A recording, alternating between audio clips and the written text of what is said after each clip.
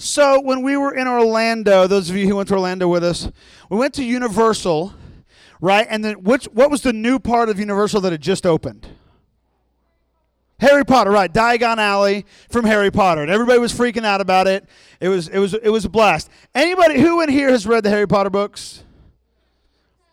Some of you, haven't you seen the movies? Wow, most of y'all haven't. Okay, so here's the thing. When I was in college, I had some friends who were like really, really into Harry Potter. And remember, this is when they were still coming out. Like the books were still being written, right? And so, but they were like really into Harry Potter, and it got weird because they would play Quidditch. They would, and if you don't know, in Harry Potter, I've never seen the movies, nothing either. In Harry Potter, Quidditch is a game they play by flying around on brooms, and I don't get it all. I've never read it either, but and obviously they couldn't fly around, so they would just stick brooms between their legs and run around and play Quidditch. Like, I'm serious. It's a thing. Like, it's a thing. It's a thing. Like, they have, like, club. They act like it's a legit sport. And one friend of mine actually was playing Quidditch, running through this field, and, like, hit a hole and jacked up his ankle hardcore. Like, really hurt himself bad. And I wish I could have been there in the doctor's office when he went into the, how'd you hurt yourself? Well, I was playing Quidditch. And I'm a 21-year-old man. Yeah, it was really funny. So here's my point. Harry Potter is fictional. We know that, of course. But people take this fictional book so seriously that they're willing to get hurt playing a fictional game that they can't really play because they can't really fly on brooms, right? And yet, despite the fact that people take a fictional book that seriously, people don't believe the Bible. And that's crazy to me. Like, that's kind of wild that they'll put that much stock in their lives into a fiction book, but they act like the Bible is not real. So that's what we're going to talk about tonight. 1 Peter 3:15 ESV is going to be our base scripture for this series. We started last week. It says, "But in your hearts honor Christ the Lord as holy, always being prepared to make a defense to anyone who asks you for a reason for the hope that is in you. Yet do it with gentleness and respect." Now, that's the ESV. Some versions say, be prepared to give an answer when people ask. Yeah? It's too long. It's too many characters. Sad. Okay, so I guess that's, you know what a lot of people do? They start with always be prepared, if that helps. I don't know. But so tonight we're going to talk about, the answer we're going to talk about tonight, the question is, why do you believe the Bible? Okay, why do we believe the Bible? Because, I come up here every week and I tell you stories from the Bible and I give you verses from the Bible. And if you come on Sunday mornings, you hear verses, and hopefully you read the Bible with some regularity. If we put that much time and that much energy into the Bible, we should probably know why we care about it that much, right? Because some people will say that it's not true, that it's not real, and we're going to talk about some of the arguments that they'll give. Now, I could tell you some scriptures about the Bible. Okay, I could read you some scriptures about the Bible. But here's the thing. You know how in English class, when you're giving a definition, what's the one thing you can't do in a definition? You can't use the word to define itself, right? If I say, he's tall, and they're like, what does tall mean? Well, it means he's tall. You can't write that. Doesn't work. So we're not going to do that with the Bible tonight. We're not going to use the Bible to define the Bible. We will at the end.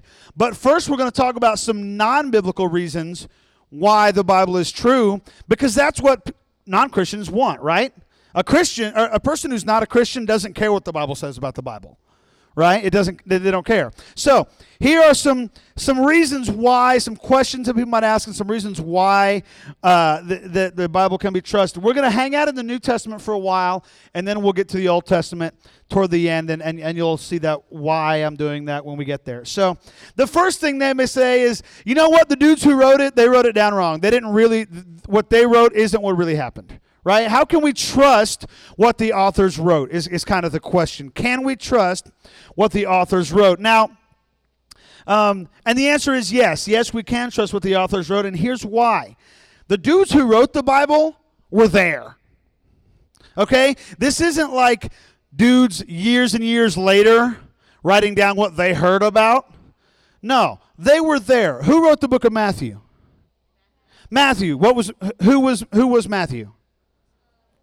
A disciple. He hung out with Jesus. He was there. Like, he saw the miracles. He saw the whole thing. The book of John, same thing, right? John is the one that Jesus loved. He was like part of the inner circle of disciples. He was there. He saw the transfiguration. He saw the crucifixion. He's the one who, when Jesus is dying, he says, all right, Mom, he's your new son.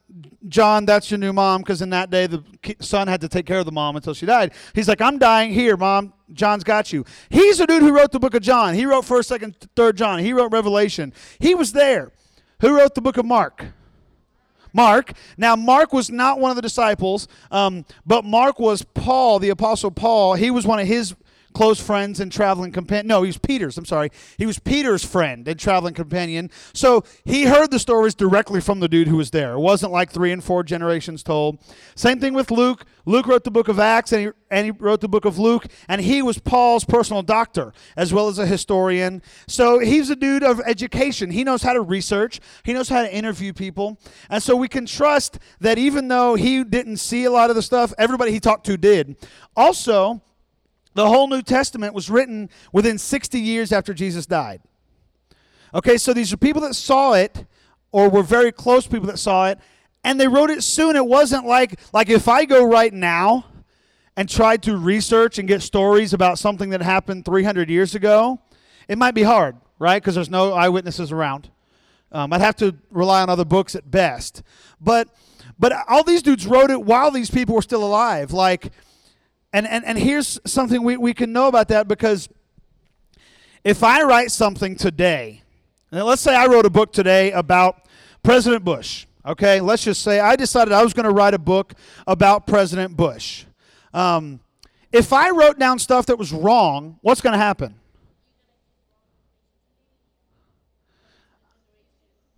Well, that's true, but before the next generation can get it, what are people going to say about my book?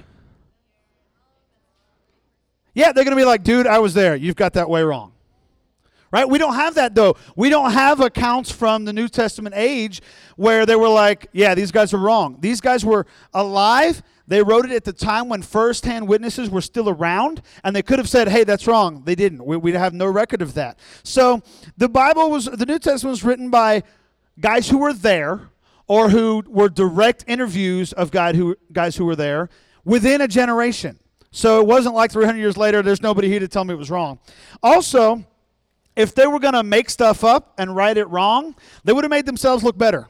Okay? The disciples, if you read the Gospels and Acts, the disciples look like idiots, kind of. Like, we know Peter sticks his foot in his mouth all the time. I believe if Mark had been lying about it, he would have made Peter look better, because they were really good friends, right? Paul called himself the chief of sinners. If I was lying, I wouldn't call myself, I'm the worst, dude. I'm just the worst. You know, like, if you're making something up, you're going to make yourself look good. But they didn't do that. They made themselves look bad. And at the very, they were honest about themselves. So yes, we can trust what the authors wrote. The next question is, well, how do we know that what they wrote didn't get changed over time? Okay, we just played a game where you wrote something down, and 6 people later, it was something totally different, right? What was you had the one about puppies or guppies? Bubble guppies, and it turned into what? I hate bees, right? Somebody wrote something about a cat, and it turned into my fluffy cat turned into my dog's poop or my dog's butt or something like that. Right? And that was just a few generations, and granted that was a little different, but so people will say that that's what happened to the Bible. That, 2,000 years ago, these dudes wrote it down, and even if they wrote it down then, what we have today is not what they wrote.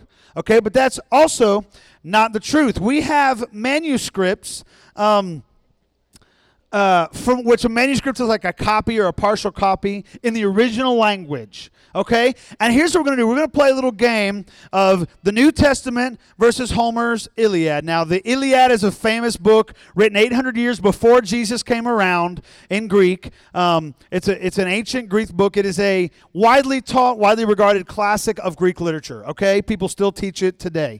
So we're going to compare and contrast these. Now, of the New Testament, we have original Greek copies of parts of the New Testament that go back to less than 200 years after they were written, okay? So from AD 60 to AD 200, about 140 years or so, we have copies.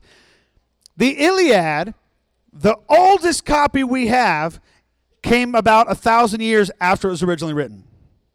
So Bible, 200 years. The Iliad, 1,000 years. All right? It was written in about 800 BC. Ironically, the oldest copy we have of each of these is from about the same time, about 200 BC, or 200 AD. But the Iliad was written 800 years before the Bible. So that's a much bigger gap in difference here, okay? Let's talk about number of copies, the number of manuscripts that we have from way back in the day, okay? Of the New Testament, we have over 5,000 partial or whole copies, okay? So 5,000 individual chunks or parts or whole copies of the New Testament in the original Greek. In the Iliad, there are less than 650 of those old manuscripts, which tells me that the Bible has way more evidence and way more original copies than the Iliad does. And yet, schools and universities teach the Iliad every day, assuming it's exactly what Homer wrote 3,000 years ago almost, okay? So if scholars regard the Iliad as being accurate to what was originally written, they have to do the same thing for the Bible, because we have much more and much better evidence and copies of that than we do of the Iliad. So that's that. Now let's talk about the Old Testament, okay? We got to talk about the Old Testament. The Old Testament has pretty much been in place since about 400 years before Jesus was born. Hasn't really changed, okay? And Jewish scholars know this. Jewish people, the Torah is the Old Testament. It's basically the same Old Testament we have, okay? And so Jesus quoted the Old Testament, okay? In fact, the New Testament as a whole quotes the Old Testament hundreds and hundreds of times. It uses 22 of the 39 Old Testament books. Okay? Genesis, Exodus, Leviticus, Deuteronomy, Joshua, 1st, 2nd Samuel, 1st Kings, Job, Psalms, Proverbs, Isaiah, Jeremiah, Ezekiel, Hosea, Joel, Amos, Micah, Habakkuk, Haggai, Zechariah, Malachi. All those books in the Old Testament get quoted in the New Testament. So, and Jesus, in Matthew 4, Jesus says to the devil, when the devil's tempting him, Jesus says, "It is written," and he quotes the Old Testament. And if anybody was going to argue with the Old Testament, you'd think the devil would have, right? But even the devil goes, "Oh yeah, you're right." Like the devil doesn't argue it when Jesus quotes the Old Testament. So if the devil trusted the Old Testament, and Jesus did, and Paul did, and Peter, we know the New Testament is good. Therefore, they are resting on the Old Testament. Here's how we're going to demonstrate this. I need 6 people. 3 of them need to be fairly strong dudes. Okay, we're going to make a little pyramid. We're going to go pyramid style. I need 6 people. You're strong? You want to be on the bottom? We can do it. All right, come on. Come on, Justin. Come on, Ashton. 1, 2, 3, 4, 5, 6. Okay. Yes. All right, so who's going to be on the bottom? Okay, so I need, 3 on the bottom. Get shoulder to shoulder. You got to get close. We got to get, shoulder to shoulder. Get real close. You got to get real close to be on the bottom. I've done this at camp every year now. Yeah, there you go. All right, so hang on. Before you get up there, this right here is the Old Testament, okay? Stay with me, guys. So this bottom row is the Old Testament. This next row, which is going to be the twins, you guys are the New Testament. Hop up there. Hop up there. Yeah, she may need some help there. So the New Testament is relying on the Old Testament. Honesty represents us, okay? So hop up there. So if we are trusting the New Testament, we're also trusting the Old Testament. All right, look up for the picture. He's taking pictures. Okay, you got it? Okay, so we are trusting the New Testament. That means we're also trusting the Old Testament, because if they fall, so does the New Testament, so does us, okay? So let's let her down. Let's not hurt anybody. Good job, guys. Give them a round of applause. Good job. Woo! Oh, dang, it fell. Well, it was doing good. They're warming up for camp. That's right. We got it. That's practice for camp. So, all right, thank you, guys. You can have a seat. Super job, everybody. So, all right. Okay, stay with me, guys. Stay with me. Super job. So we trust the New Testament. The New Testament is trusting the Old Testament. Okay? So we know that we can trust the Bible. Now, I do want to tell you guys for a second, Wes, go to that next slide. I got a lot of this information from this book called The Case for Christ. If you're interested in more, you want more details about what I'm talking about tonight, check out this book. There is a student version. The regular one gets a little deep. It gets a little heavy. I'm on the last chapter of it right now. But if you want the student version, it's really good as well. And this book is really cool because even I, for years, believed the Bible without knowing all the evidence. What Lee Strobel did in this was he found 13 of dudes who got more letters after their name than a phone book. You know what I mean? Like they got doctorates and masters, and these dudes are really smart, really published. And he went and interviewed them about why the Bible is true. And he argued with them about stuff. He asked them really hard questions. And he presents all of that in these books that explain to you why the Bible is true, why we believe and trust in it. There's not a movie for it. No, ma'am. Yeah, what happened, Lee Strobel's story, and he talks about this in the introduction of the book, his wife got saved, but he was an investigative reporter for the Chicago Tribune. He covered crime and courtroom stories and that kind of stuff. He was a reporter. And so his wife became a Christian. He's like, what the crap? I better investigate this for myself, because that's what he did. He was an investigative reporter. So he flew all around the country interviewing these dudes who are way smarter than all of us, and ended up becoming a Christian. He's written a bunch of books, and he's a Christian speaker now. But this was the first one, and it's really good. So if what I'm telling you tonight, I know I've kind of gone through this quickly. I don't even know what time it is, but okay, thank you. So, if you want more information, you want to read more in depth, check out these books. They're real good. I have enjoyed The Case for Christ thoroughly, and he has a bunch of other books. Also, if you look on the YouVersion Live event, if you look in there, you will see a thing that says, download these images or something like that. And the live event, the YouVersion thing on the live event. Somebody look it up real quick. You got it? The YouVersion Live event, somebody got it? A few of y'all had it up. Will help. Okay, so if you click on where it says, get these images, in the event, it's in there. View the images. So click visit site. You can actually download and save to your phone some of these shots I've had up on the screen so that you can remember these things in case you forget. They were up earlier. A bunch of them from this message are on there.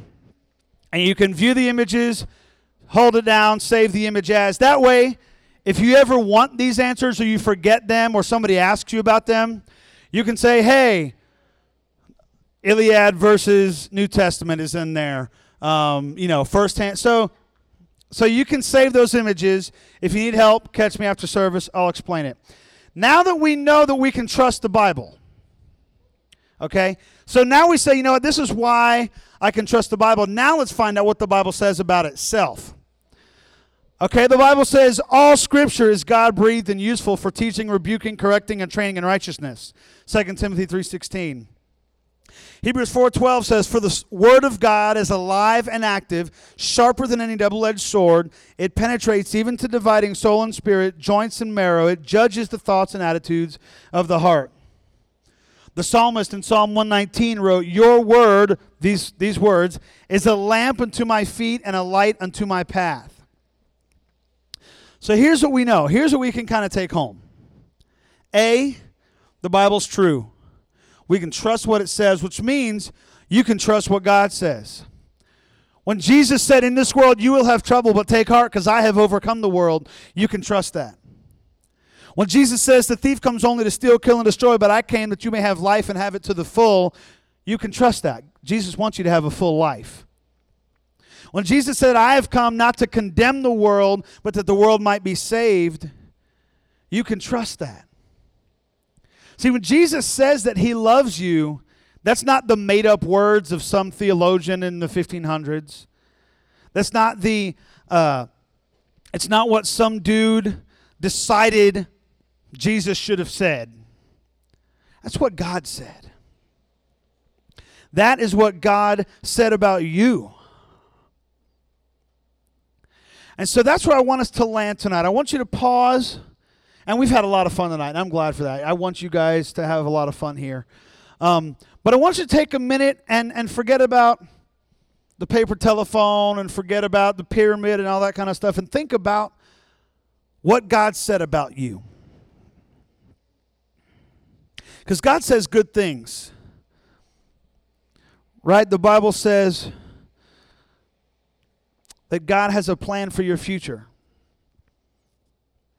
He's got a plan for you, a good plan. God said, behold, I am doing a new thing, making streams in the desert. And so I want you to close your eyes. And I want you to hear, everybody's eyes closed, please. No looking around, no talking. I want you to hear the truth in the words of the Bible. When Jesus said there's no greater love than that a man should lay down his life for a friend, and then he went and lived that out himself and laid down his life for you. That's trustworthy.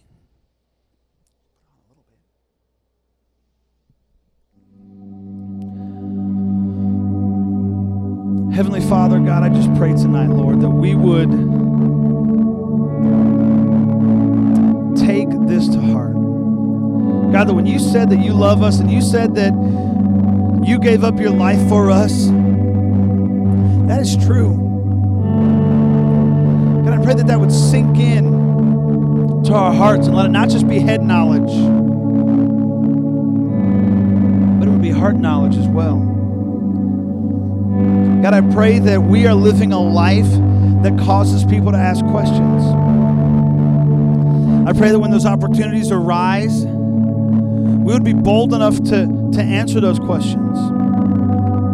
God, and to have those hard conversations. And it's not because we have to know every answer, but because you already have all the answers. And we can say,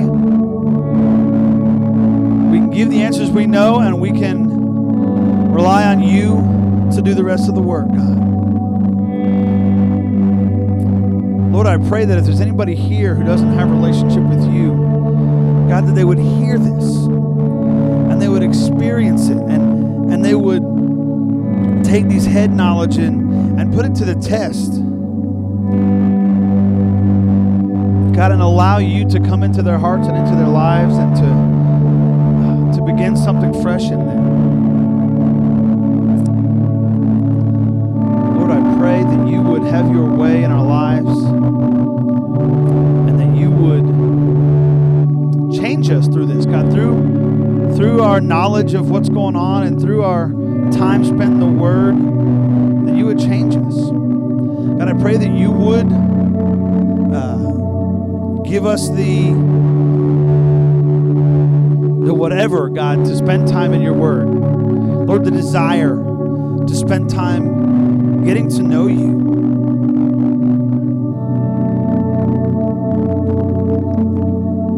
God, I pray that you would have your way in us and that we would be changed by your presence, God. And that people around us would see that and they would be drawn to you as well.